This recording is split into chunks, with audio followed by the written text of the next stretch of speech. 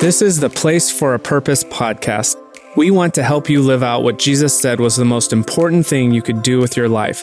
Love God and love your neighbor, including your next door neighbors. So we're going to keep neighboring on your mind by encouraging you with practical ways to connect with those next door so you can live knowing you've been placed for a purpose, because your address is not an accident and neither is your neighbor's. Hi, everybody. We are Elizabeth and Chris McKinney. Welcome to the Place for a Purpose podcast. Today, we have a special guest on to talk about building trust in neighborhoods and the breakdown of it, how we might rebuild it. And this is something that we've seen, particularly in our neighborhood, just how important it is to have trust. Trust has been everything for us. It's been the bridge that has helped us connect with our neighbors. It's been the gas in the engine. We could have metaphors for trust for days, but it's a really important topic as you think about building relationships with your neighbors. And so we're excited to have Ryan Ganay here with us today. Ryan is married with 2 kids and works as a family insight analyst for Family Life, a ministry of Cru in Orlando, Florida. And he's done a ton of research in the neighboring and community space, which is why we're excited to chat more and learn from him today. And he's a friend. So welcome, Ryan. Yeah, thanks so much for having me. Yeah, you bet. What I didn't mention too is we've been able to be a part of a working group where we've been talking neighboring. So tell us a little bit about the organization you work for, because some people may not be familiar with Family Life, and tell us about your role in the research that you did on neighboring. Yeah, so Family Life is a marriage and family ministry. It has been around for a long time, almost like half a century. It's probably best known for its events that it does for married couples, weekends to remember. The neighboring space is a little bit new for us, but it makes sense at the same time. When you think about neighborhoods, they're full of families, right? If we want to know where to reach families, our neighborhoods are a great place to start. So taking all of the biblical principles that we have taught over the last 50 years about what it means to have a godly home, we're very much interested in those godly homes having an impact on the communities around them.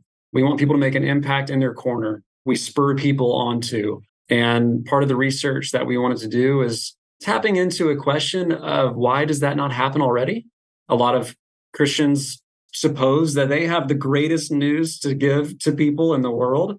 And we believe that families are the greatest untapped resource for good in the world. So you would think those fundamental beliefs, those fundamental realities would mean that Christians are some of the favorite people in the neighborhood, but oftentimes they're not. So we wanted to try to understand that a little bit better. What are some of those hindrances to people wanting to share their faith, wanting to be used by God in a way that they feel called to, according to their gifts and sensibilities? What gets in the way of that and what promotes it too? Where are people already seeing that work done in a neighborhood context? So what are the strengths and what are the weaknesses to a neighboring movement? Organizationally, it makes sense that Family Life would step into the neighboring space. And I love that you started with research because I'm a research person. What about for you personally? Did you have any personal investment in this, or was there a reason why you were interested in exploring the space? Yeah, so we moved to Orlando in May of 2020. And I think anytime someone moves to a new neighborhood, it's sort of an inciting event to start fresh, start new relationships, learn about the new environment, the new place that you were placed in. And what we did was a little bit different. I mentioned May of 2020. If anyone remembers what was going on, it was difficult. It was difficult to get out into our neighborhood and meet people in a way that didn't lead them to believe that we were crazy, that we were anti-COVID, anti-whatever. So we wanted to play it safe, not only in how we were building relationships, but obviously we were playing it safe for ourselves as well. But yeah, moving into a neighborhood, that's an important and exciting event for anyone. And what we really wanted to do moving into this particular neighborhood was make our mark on it as early and safely as we could. We felt really encouraged and excited that this particular neighborhood that we moved into would be a great place for us to start these kind of neighboring connections. We moved into the neighborhood for very specific reasons. Even when we were looking for houses, our realtor was very strategic. bringing us into this particular neighborhood. It's close to the headquarters. So all of those things check the boxes in terms of proximity to work. There's a local church nearby, grocery stores within 15 minutes away. And that was all important for us. But what we didn't really expect was how established the community was already. That's a gift. It was a gift. We were so thrilled, and we got to see it. Some of these things you don't often recognize before you are living in the neighborhood. You hope to understand some of those dynamics. Even that idea, if you're looking for a house, it'd be great to just knock on the door next door and be like, hey, we're thinking about buying this house. What do you think about living here? We couldn't do any of that, obviously. And we didn't live in Orlando. We bought our house sight unseen. We had our realtor FaceTime us, but there was one trip. We took a vision trip to Orlando, which helped a ton. Our realtor, again, I said he was very strategic. He gave us a tour of this neighborhood right at about 3:15 as the school bus was letting out. We just saw like a wave of children run out in the neighborhood. There's a park right across the street from our house, which again, blessing, favor, what a gift. That resource is right there, literally 30 feet from front door to park, touching the grass of the park. We didn't have to envision what it would look like and how it would be to connect with other families in his neighborhood because he was so strategic. He let us see it for ourselves. And I got to tell you guys, that initial vision has absolutely played out. It's one of the most connected neighborhoods, not just that I've seen, but also in doing all the research that I've done. This is not common. What we have is very special. And there's a little bit of this survivor guilt is probably not the right way to put it, but like I didn't have to do any work to make this happen.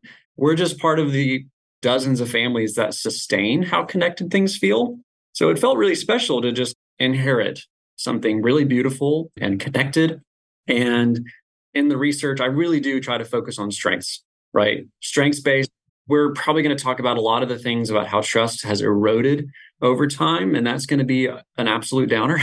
But focusing on the good, focusing on the strengths, I entered into a neighborhood that was like, hey, let me show you the strengths. If you want to know what to do, you can see it here. So that's been a really beautiful backdrop to all the research that I've done. I get to read about how trust is eroding. We're seeing more polarization in our country and our world than ever. And then when I go out my front door, I see us having spontaneous conversations at the park. I see people walking up to me and saying, hey, when we do our field day next month, do you know anything about basketball? We want to have a basketball tournament at our field day. And I can tell them, no, that's not my strength. But my neighbor behind me, I see him out there with his daughters every afternoon practicing. He's probably the right guy. Then she goes, okay, I will go talk to Mr. Brown. We'll figure that out. I'm surprised there's no pickleball tournaments. There needs to be. For his room, I measured it recently. If I put the tape down and I get a temporary net, we could have a pickleball court at our basketball court. So you moved in, got to experience this incredible neighborhood. Then you started this research and it was like, oh my gosh, what we're experiencing here. And maybe you knew this intuitively, but you saw it in the research. And now you have this amazing, like, okay, this is what the reality is for a lot of neighborhoods. But I'm living in a neighborhood that does have trust. And so it just puts that research in a different light. So tell us more about the research and some of the findings, and even if there were some of the findings that surprised you in any ways. Yeah, I think a great place to start is that inciting moment that I mentioned. When I moved to a new neighborhood, that is an important moment for the person moving in and for the people that already live there. And what I should say is that whenever we set out to do this research, we were really trying to understand what promotes and hinders someone from being used by God in their neighborhood. And we didn't really know going into it that trust was going to be as important as it is. We didn't really fully comprehend and understand how important those moments are, like when someone moves in.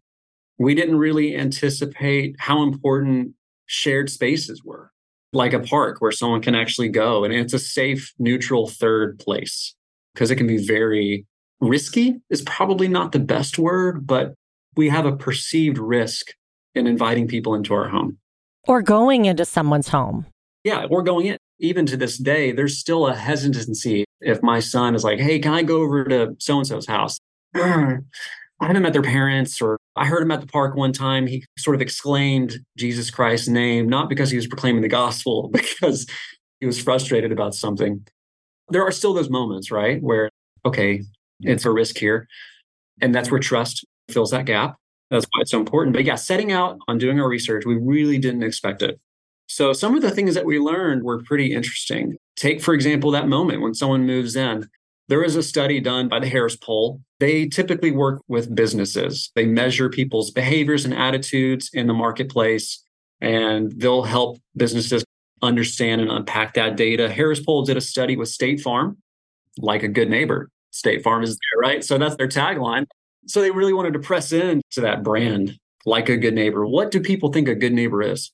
Which I thought was a really interesting question, and one that we wanted to certainly learn more about. And a lot of people had that perception that a good neighbor reaches out and meets someone who just moved in. 75% of people said, yes, a good neighbor is going to introduce themselves to someone who recently moved into the neighborhood. And yet, whenever they moved in, only 40% said that someone introduced themselves to them. Which even sounds high to me. If we glass half full, okay, that's still pretty good. 4 in 10 neighbors, when they moved in, someone said, hello, my name is Ryan. Welcome to the neighborhood. Where are you from? That sort of conversation. Would it be better if it were more? Of course. The interesting thing was that gap in value and behavior, right? That's what we'll see time and time again in the research is there's a gap between what we desire and what we value and what we actually do or what we actually experience. Again, being strengths-based, being hopeful, what do we do to fill that gap? And why aren't people filling that gap? And that's really where we tapped into that trust thing. And again, we didn't know what to expect, but when we got into it, we realized pretty quickly that trust is important. Being a researcher, I really don't want to be biased. I'm always protecting myself against assuming that I know something or going into a study only trying to verify what I think is true. So we really set out for this study to be exploratory. We just wanted to hear from people. What has your experience been engaging in your neighborhood? It was a qualitative study. Quantitative is numbers. How much, how often? Qualitative is why, how. Let's break down the narrative. So we interviewed people. We did in-depth interviews. We had some great questions that were prepared ahead of time for them to explain what their engagement has looked like in their neighborhood. But the beauty in all of it is that we get to ask deeper questions and really press in a little bit more. And one participant said something that just really stuck with us. We were like, okay, this is the central theme now of this study because we think it so accurately addresses that gap. They said no one will ever share with someone the depths of their heart and struggles if they don't trust the other person.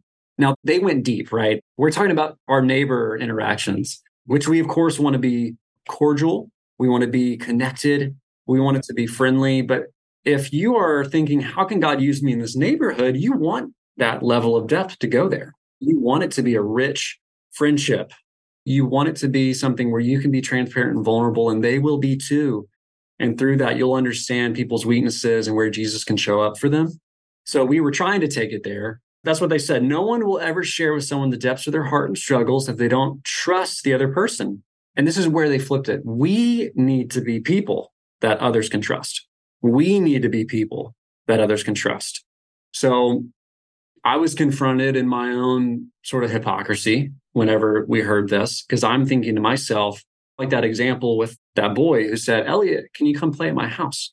And I'm thinking, I don't really know that parent. I don't know that family. Bottom line, I don't trust them.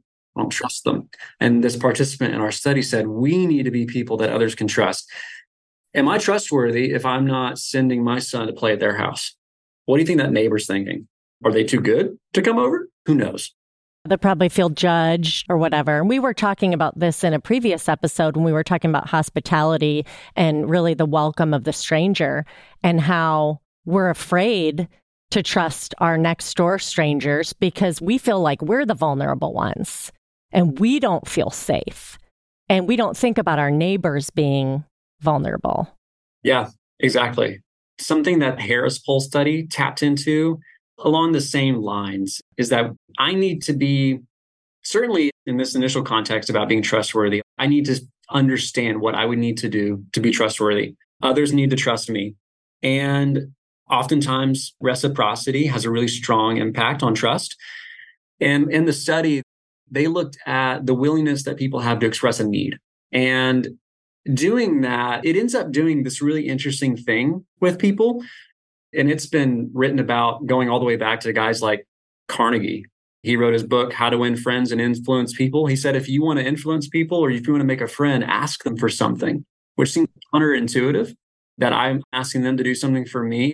I want them to trust me. I should be doing something for them. But it's this like deference to another person. It's that humility. In the study, people are more likely to ask a neighbor for help with a small project than a friend who does not live in their neighborhood. How many people were likely to do that?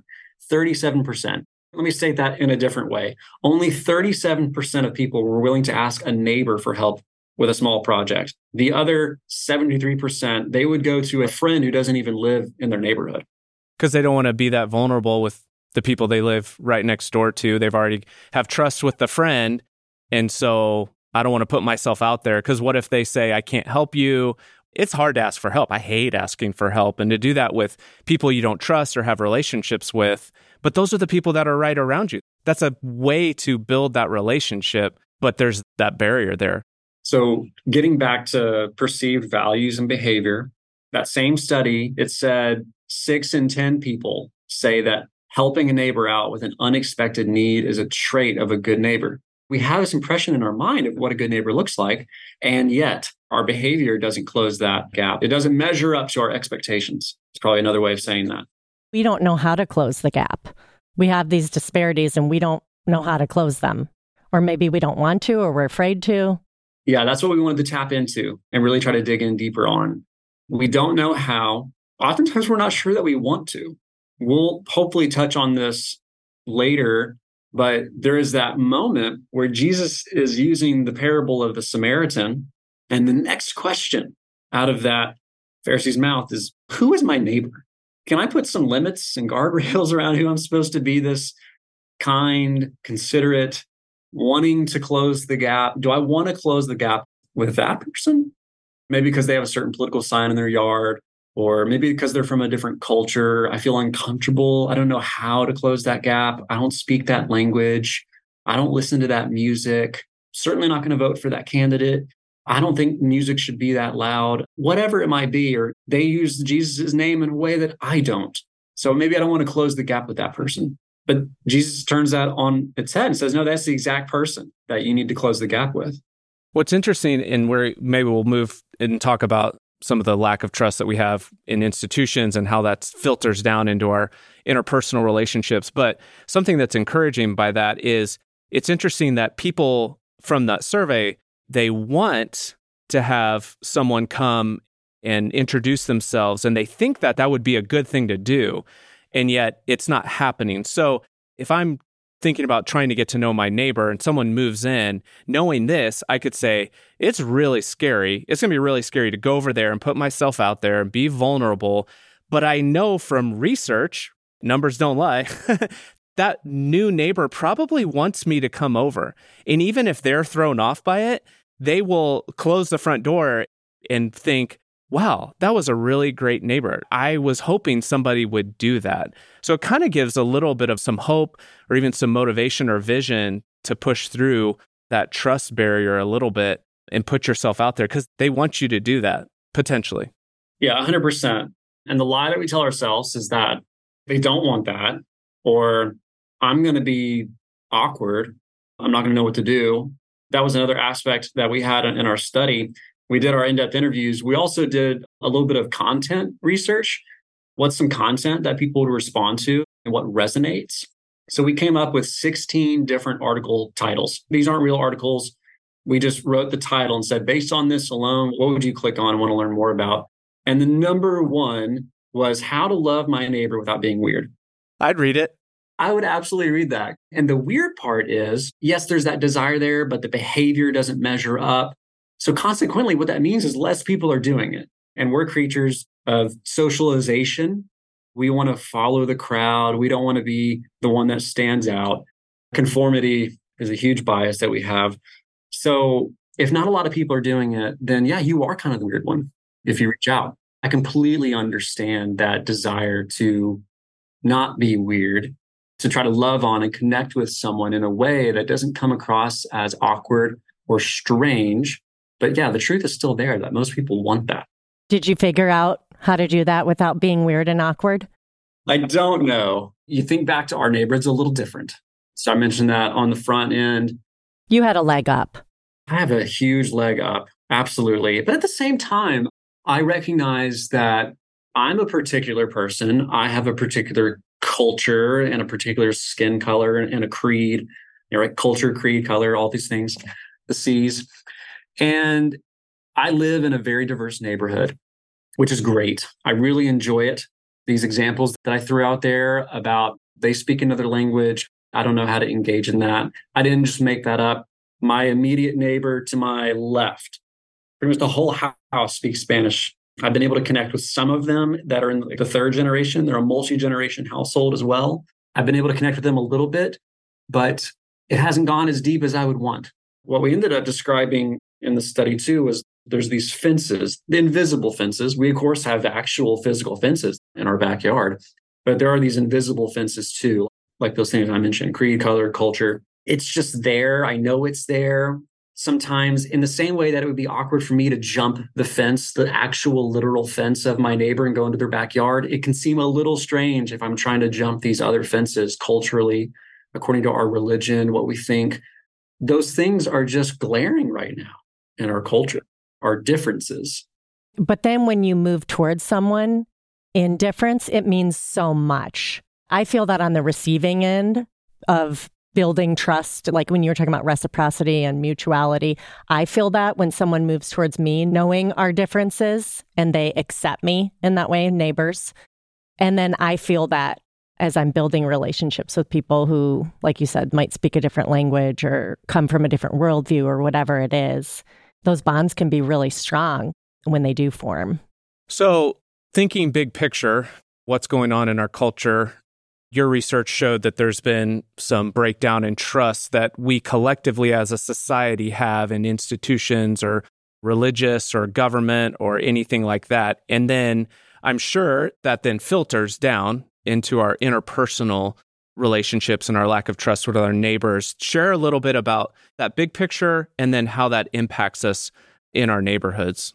One of the things that has guided our research is a theory. It's called the social ecological theory. And it operates very similarly to family systems theory, which says that an actor and a partner, they influence each other.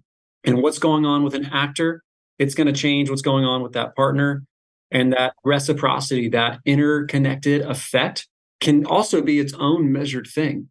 So you can measure you guys, Chris and Elizabeth, and then you can also measure your relationship. It's true of our societal systems as well. That's the theory. We want to get into that and try to understand it a little bit better.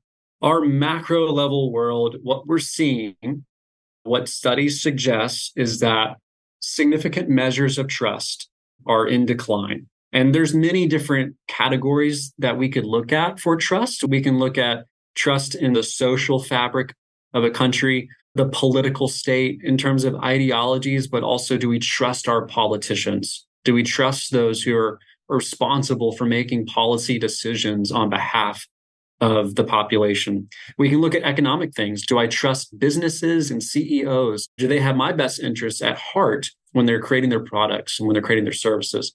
Or are they after just the bottom line? And even me saying all of those different categories, you're probably already thinking and knowing no one trusts these. Oh, for sure. I'm like, nope, don't trust them. Don't trust them. Businesses, CEOs, oh, for sure, don't trust them. I'm like literally thinking that as you're listing it off. So I'm a product. We learned from organizations like Pew Research, Gallup, the National Opinion Research Center at University of Chicago. They're the ones that are the primary principal researchers behind the General Social Survey, which is a significant survey. It gets into some deeper stuff that we can't get into in our census. In addition, and those are all more like public organizations, nonprofit, NGOs, that's the space they live in. But also there's large multinational firms that do this kind of research too. Edelman, they have a trust barometer. They've been measuring this for 20 plus years in 28 different countries. They're looking at trust on a global scale. When we look at their research, I mentioned that Edelman, theirs has been going on for 20 plus years. Pew Research has been studying this since the 50s, as has Gallup. And yeah, what we learned that is true is in most measures, the percentage of people who only have some to no confidence in these institutions, it's increasing. The number of people who have no confidence, no trust, or very low, that amount of people is increasing. And several measures are at all-time lows, trust in government and media. And this isn't just in the US, this is global. So we really are talking about macro systems. With that trust in decline, there's a correlating trend. Again, because of social ecological theory, all of these things touch and impact one another. We see correlate trends in how people relate to one another. Consequently, and unsurprisingly, when we see this social fabric breakdown, it does something to us. It affects us.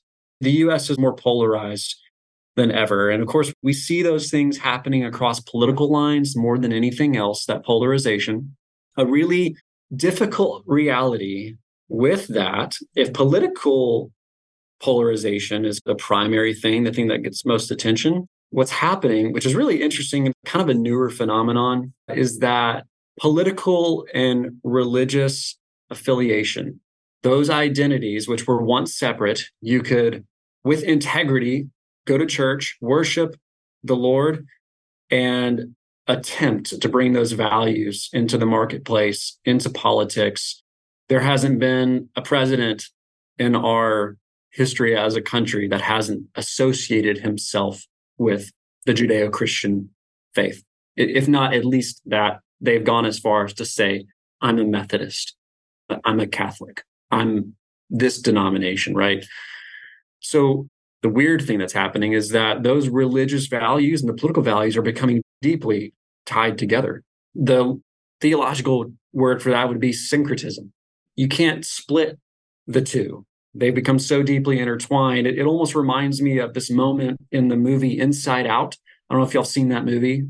There's that scene where they've moved beyond the center of emotions and they're trying to find their way back. And they found the place in the brain where facts and opinions are stored. And all of the boxes get messed up. And they very jokingly said, oh, we can just put all these back together. They're the same thing anyway. We've sort of done that with a lot of our different identities. Our intersecting identities have become so overlapped and so meaningful to us at the same magnitude that we really can't separate them. And we see it in the data, right? I think we experience it intuitively that, okay, evangelicalism and republicanism, they were dating. Now they're in a very serious, committed relationship.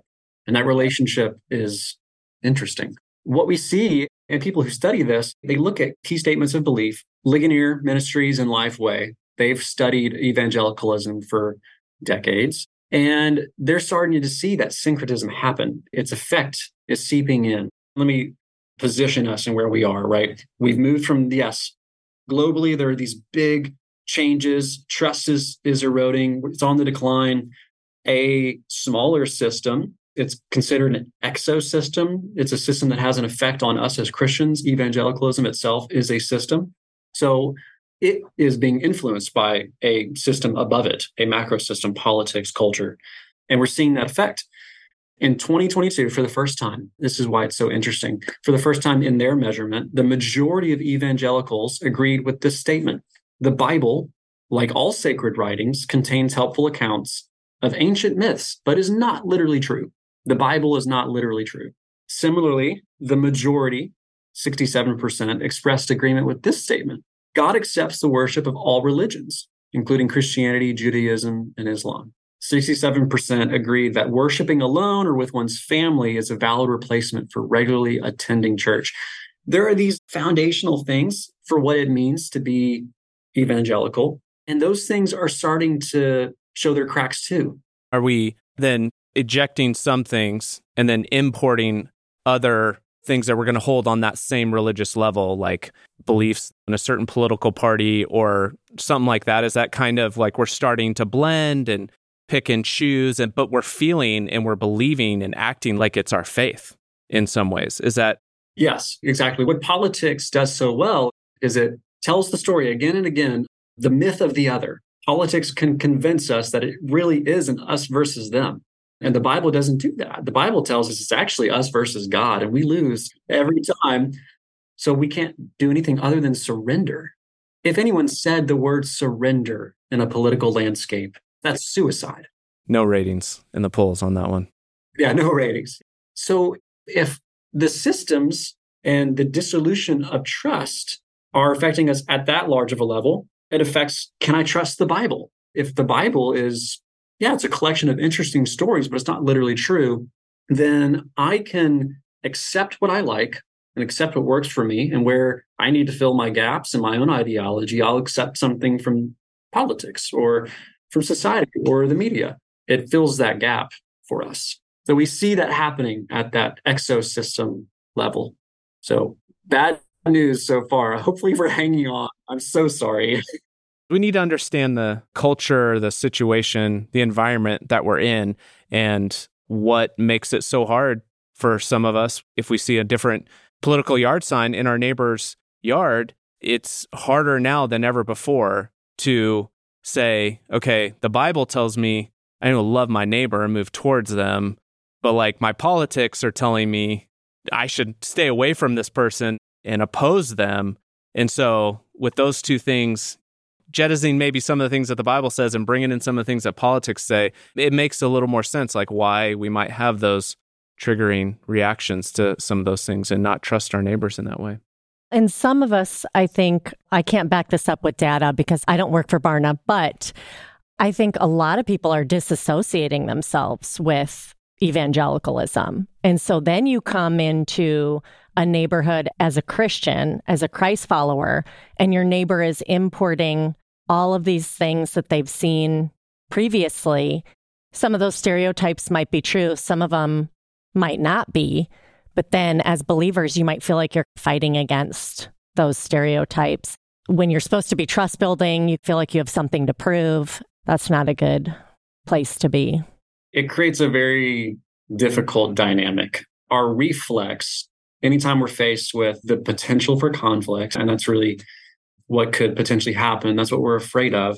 Our reflex, depending on how we handle conflict, might be to avoid it or just press right into it and stand firm on our convictions and just alienate everyone around us. We see that show up in what people's perception is of their own faith. Barna did some research, and what they found is that 56% of people, Christians, not just people, Christians, feel that their spiritual life is entirely private. I don't blame them. I really don't. Heather Holleman talks about this in her book, The Six Conversations, but especially when it comes to religion and politics too, and other areas, we're afraid to even talk. Because if we don't keep our faith private and we go public and we start having conversations, we're going to say all the wrong things. We're going to be completely misunderstood, labeled, whatever it is. Let's just keep shrinking our scope down to that personal, individual level. We've looked at things at the macro, the exo. We even touched on mesosystemic, which is how these different systems influence each other, and that is its own layer. We can see that beginning to show up. And this is where it is just outside of ourselves. So that trust barometer I mentioned earlier, they measure how does this affect people? How does this socio-political climate end up affecting people? And this data I'm about to read to you, this is true of 27 of the most populous and influential countries. So this includes the US, but also all these other countries too. 65% of people agreed that the lack of civility and mutual respect today is the worst I've ever seen. So yeah, their perception is that, things are bad. Things are bad. And our beliefs influence our thoughts. Our thoughts influence what we say and what we do. What we do and what we say influences our habits. And our habits influence our lifestyle. And our lifestyle influences our legacy. The legacy that we're beginning to leave generation after generation is one of decreasing trust, an increase in uncivility. It affects us. 62% agreed that the social fabric that once held this country together has grown too weak to serve as a foundation for unity and common purpose. Blah. You keep going from bad to worse to worser. I know, I'm sorry. One of your first participants said, but if we want to build that trust, we have to ourselves become trustworthy. So we have to bring some hope in here, Ryan. Here's one thing, and I want to ask you about when we think about us becoming people who are trustworthy, what else is important with that? But I think too, okay, we're swimming in this water of lack of trust, but that means on the flip side, there's a lot of opportunity to show up and demonstrate some trust and to become a person who's trustworthy. The bar is set pretty low, right? So that's cool. I love a low bar because you can underperform and over-deliver in the exact same instance. And so I think there's opportunity there as followers of Jesus to love our neighbors in an environment where no one's loving anybody and we're just leaving our neighbors alone. We're fighting, we're judging. If we take the smallest of steps, it could have a massive impact. And so we want to take those steps, but we also want to grow in becoming people who are trustworthy. When I think about, okay, what makes me trust someone? I'm thinking about someone who cares for me, someone who is consistent. You don't sense any ulterior motives. What else would you say would be important for us as we want to become people who are trustworthy? I mentioned in my introduction that family life is a relationships ministry, right? Marriage and family. We're known for our marriage event, our weekend to remember. The topic of trust between couples comes up a lot. It's not surprising, right? Trust is so important in any relationship. It's especially important in a bond between spouses, right? Or a bond between a parent and a child. The way that we see trust eroding in our world, it can erode very quickly at home too, right? So we have to be on guard, on defense, always willing to move toward the other person. And that is really where trust is developed, being present and willing to develop trust. That's like more than half the game, right? They say like 80% is just showing up. I would first start there and start with that there's a lot out there that can help us understand what it would look like to be trustworthy. How do we develop that? Researchers like John Gottman, he's studied trust so much. We can learn so much from him. He has a great little, I can't remember his acronym or an acrostic. So the word is attune, and then we'll go horizontally now and look at what each of those letters can tell us. Attunement. If you're unfamiliar with attunement, it's how am I receiving someone and validating where they are emotionally. It usually is paired with containment, attunement and containment. And it's important in childhood development, even at the youngest age when we're a baby, we want to attune, turn our face toward a child wherever they are emotionally, especially if they're upset. We turn our face towards them. We mirror their emotions. If they're sad and they're frowning, we feel it. I'm so sorry. You can see it on someone's face. Containment is sort of like swaddling them. You're safe with me. That's how people begin to trust us. It's how a child learns how to trust a parent. So attune. Awareness, that's the A, awareness of others' emotions. It's really difficult to feel like I can trust someone if they just don't even see me. They don't see what's going on. They're not paying attention. That's one of the things my wife always says to me is, I want you to see me. Awareness of emotions. Turning toward emotions. That's the first T. I'm aware of it. I turn to that emotion. I'm not deflecting it. I'm not saying that doesn't matter. Because you can be aware and say, oh, you're just a snowflake. The other T, tolerance of two different viewpoints. Now, this shows up in adult relationships.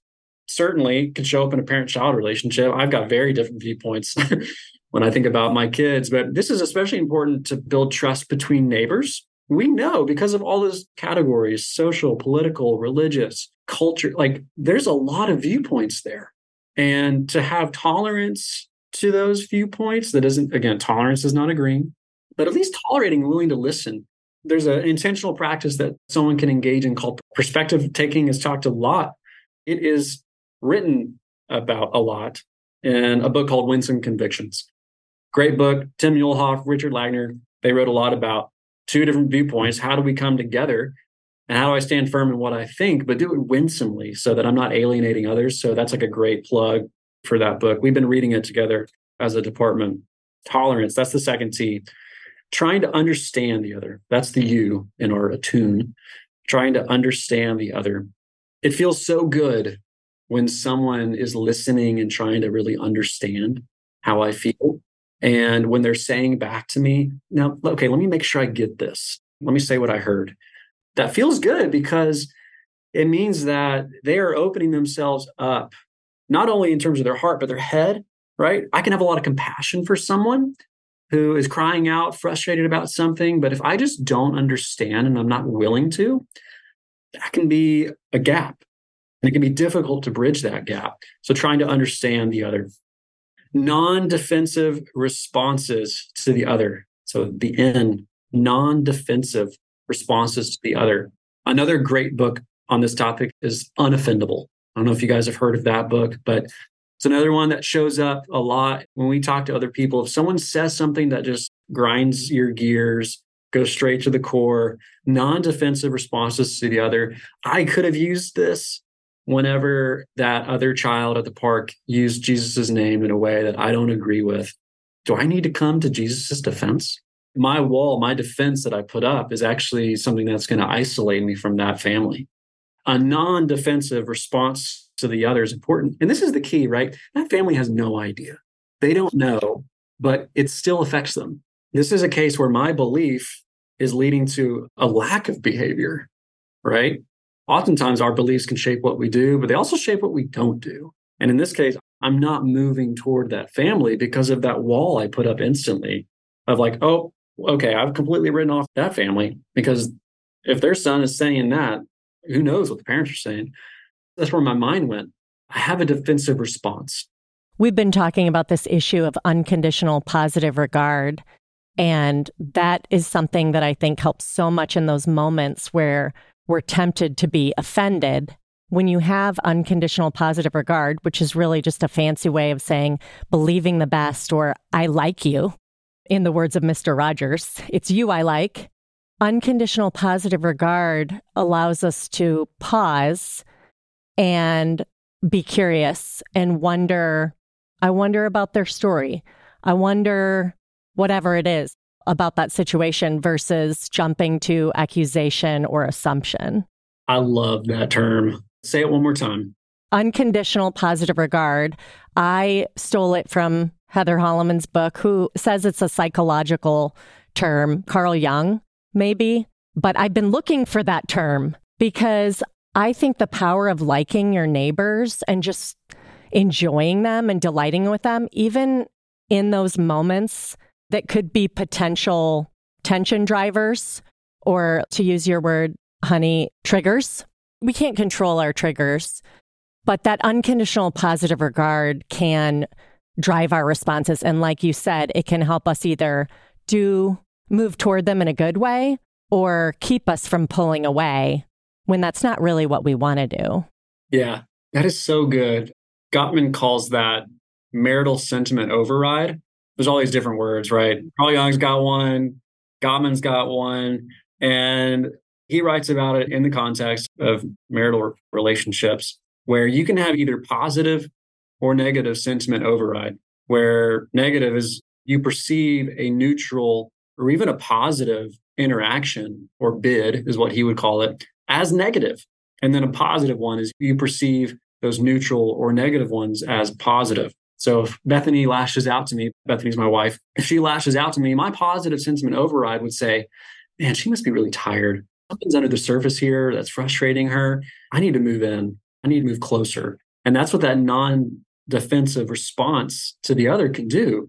Saying, this isn't a situation to put a wall up. This is actually a situation to move in and move closer. Try to understand and listen. And that gets us to the last one. Here's the last one on its own, responding with empathy. What if I felt that way? What if my son was the one actually running around the park saying, did you see this? Or like whatever. I'd be embarrassed. But other families experience my son in ways that probably grinds their gears. I've got an example. This isn't even with like a neighbor. This is a close friend. Some friends shared some really intimate personal information with us. I shared it with my son and I was like, okay, let's be praying about this. At a work picnic, he just blurts out that personal bit of information for all these other kids to hear. And yeah, that friend of his was just so embarrassed, so ashamed. So then, we had to have a conversation with the parents and try to navigate. Sorry, what does this mean? Are they still friends? Do you love us? Please don't break up with us in our little friendship. You're hoping they'll have some positive sentiment override in that situation.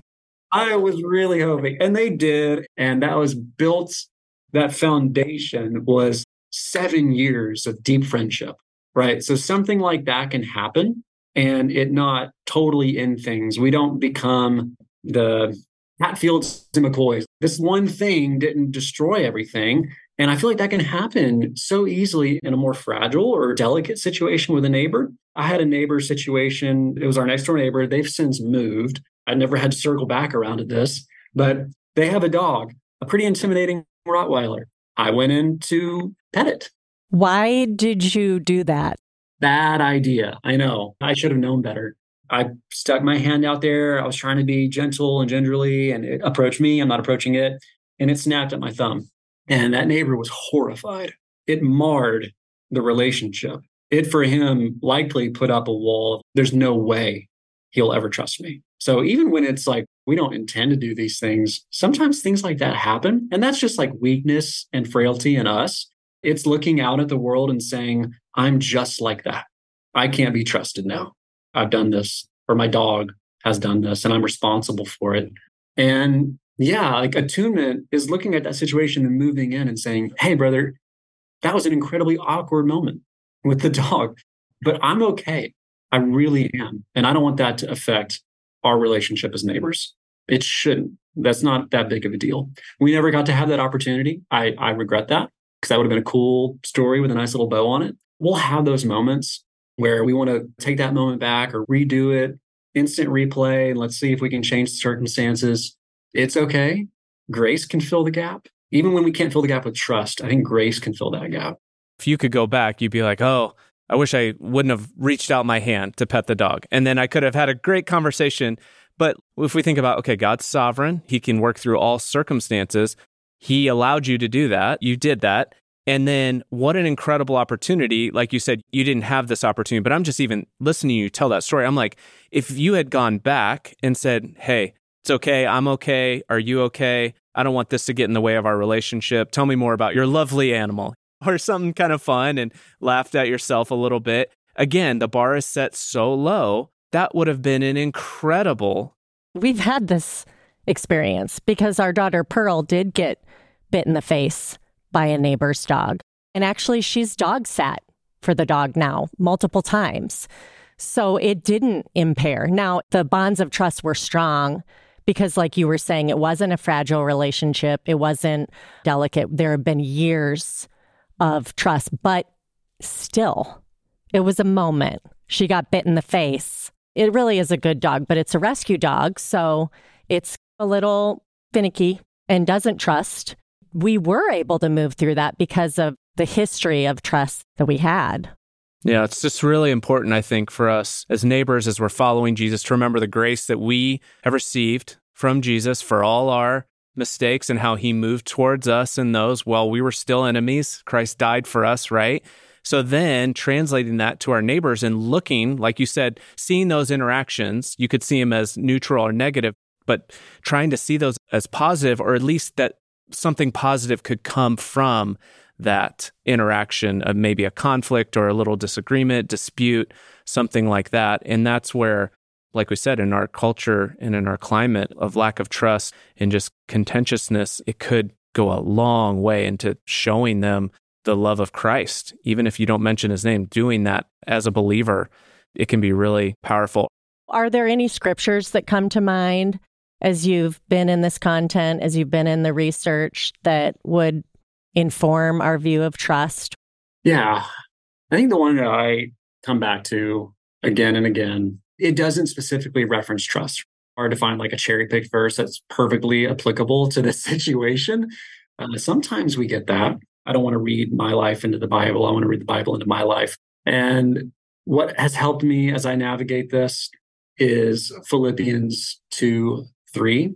Do nothing out of selfish ambition or vain conceit, but in humility consider others better than yourselves. Each of you should look not only to your own interests, but also to the interests of others. And it continues with a lot more helpful scripture there.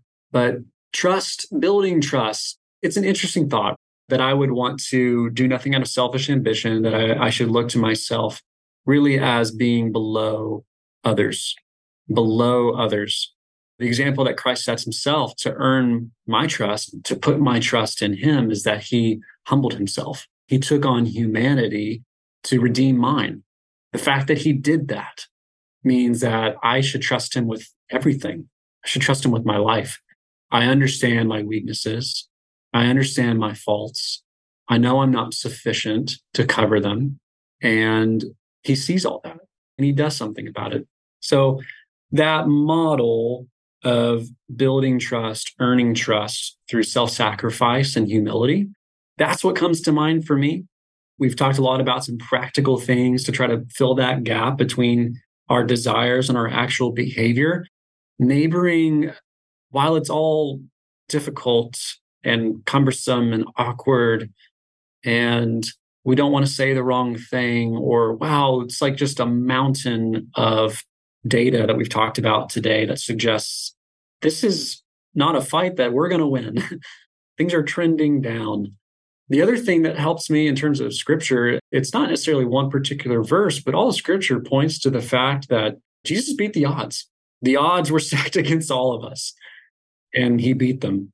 Having hope in the odds being beaten, having trust that the model that he gave us for what it looks like to earn the trust of others, that's what gives me confidence and hope to show up confidently in my neighborhood. But that confidence is filtered through that model of humility and deference to the other, not seeking out changing my neighborhood for my own whims, my own ambition, but representing him to others so that they see and they trust and they know that the love of Christ is real because they feel it through me. Also makes me think of Jesus washing the disciples' feet. He washes their feet, a disgusting job, lowers himself to that. And then the point there is a servant above their master. It's like, no, this was the example I've set for you. He did that for us. Through that empowerment, we go and do that for our neighbors. My girls and I were actually talking about that verse on the drive to school today because both Ginger and Pearl were arguing over who was going to sit in the front seat. And it went on and on. And I quoted that scripture at them, probably maybe a little, I don't know if it was well-timed or not. I don't know if it was well-received. But that idea of considering others' interests as more important than your own, it is so powerful in a family. It is so powerful with our neighbors to give them the front seat. It means so much because we all want the front seat. And when you give your neighbor the front seat and you defer, to use your word, I'm thinking about the Beatitudes because we've been in the Beatitudes. I'm thinking about meekness, which is a dirty word in our culture. Nobody wants to be meek. Nobody wants the back seat because we want prosperity now. We want ours now. We want all the things. But meekness says, no, I have a reward coming, but it's delayed. And therefore, I can give them the front seat. And so I love that that's where you would start as far as thinking about our neighbors, because we all know how powerful that is and how much it means, but it's hard to do. It's hard to do. It's hard to do here with each other in a marriage. It's hard to do with your siblings, and it's hard to do with your neighbors, but God's at work there. Absolutely. I wanted to add one more thing too, just because as I look at the full passage, there's a lot more that stands out. We mentioned earlier that there's that gap in perception of a good neighbor helps those around them. And the odd thing about that is, again, in building trust, there's absolutely that reciprocity effect. There's that if you express a need to others, then they will instinctually just trust you. They'll want to move toward you. It's not manipulative. It's accepting that you have a need. It is saying, I'm going to defer to you. I think you have a strength that can cover my weakness. I have a project that I don't fully understand or comprehend, and you seem like you understand it really well. Your grass looks incredible. What should I do? It's chicken poop, Ryan. That's incredible. Good fertilizer. This is especially important for Christians. We think we have what others need, right? And what we end up doing is similar to what Paul says to not do, or what he says Christ didn't do. We're counting our relationship as an equality with God. We're saying, hey, we don't need anything. We've got what you need. And Paul goes on there, your attitude should be the same as that of Christ Jesus, who being in very nature God, did not consider equality with God something to be grasped, but made himself nothing. taking the very nature of a servant, being made in human likeness. Now, I get the full weight and power of that as Jesus came to serve. And yet at the same time, he was fully man, fully God. God needs nothing. Men need things. We need each other. God said it's not good for man to be alone, even though he was in the presence of God fully. We still have needs. And Jesus accepted that neediness. And I think that's a good comparison that we can draw too, is that to be a good neighbor, it's to admit in our humility, not just, I'm not going to not say anything about this, or I'm going to defer to you. It's also going to be admitting, I want to be served by you as much as I can serve you. That, I think, is a little bit more of a deeper humility that's difficult to accept, but very practical to act out. It's very practical to actually go across the street and ask for something. And it's true, because we are needy. Ryan, any other books or resources? You've given us a couple good book mentions there. Any other things that you would want to tell our listeners if they wanted to delve more into this or take some next steps? Yeah, absolutely. Check out the Hopeful Neighborhood Project based out of Lutheran Hour Ministries. We owe so much of what we learned, the study that they did with Barna and their Hopeful Neighborhood research study. I would definitely check that out. I'm sure just through this podcast, y'all have interviewed a lot of people that are in the neighboring space. There are some books that come to mind, The Art of Neighboring, Gospel Comes with a House Key. Those are the kind of the ones that we certainly come to expect. I think Winsome Convictions, I mentioned that earlier. I would maybe just double down on that. It is important, and we're coming up on an election year. Unoffendable was the other book you mentioned, so that also applies in an election year. Yeah, so those things, it's important to know how to converse with others about the things that we have strong opinions about. Because in this particular podcast, we're talking about, okay, how do we just get in the door? How do we address some reasons why we're not talking to each other? What do we do about trust? How do we build trust? Once you get beyond that, then that's where you get into the territory of deeper conversations, more strongly held convictions, and having a game plan for what you're going to do when you strike that chord of, oh, they believe something different. We didn't reference this particular stat, but in that same trust barometer study, 20% of people said that they would be willing to live in the same neighborhood as someone who had very different ideological perspectives, different values from them, which means 80% of people that they surveyed said, I don't want to live with someone who doesn't think like me. You can't really help that. So being prepared for when you do come across that, either in your neighborhood or at work, what's your game plan? We talked about the attunement stuff here, right? I can receive and be empathetic, but actually getting into the nitty-gritty of asking someone their story and then they say, what do you believe? And doing that in a way that doesn't alienate people. I think having a good resource for that is important. Winsome Conviction is a great book for that. Well, thanks, Ryan, for a fantastic conversation. Thanks for sharing your time and the research. And even though the outlook and the picture of trust in our country and in our neighborhoods is bleak, I really love that the way forward is walking with Jesus and allowing the way he stooped and came to our level, humbled himself for us, is the way forward as we interact with our neighbors in humility and empathy and care and seek to believe the best. So thanks so much. Thanks for having me. This is an encouraging conversation. I'm honored and humbled that you would invite me. Thanks, Ryan. Thanks for tuning in. Leave us a comment with your thoughts on today's episode, or let us know other topics related to neighboring you want to talk about. Or follow the link in the show notes to share a neighboring story with us. Tell us what you're trusting God for in your neighborhood and how you're seeing God at work. You can also follow Placed for a Purpose on Instagram, and you can help others find us by leaving a review, subscribing, and sharing this episode with a friend.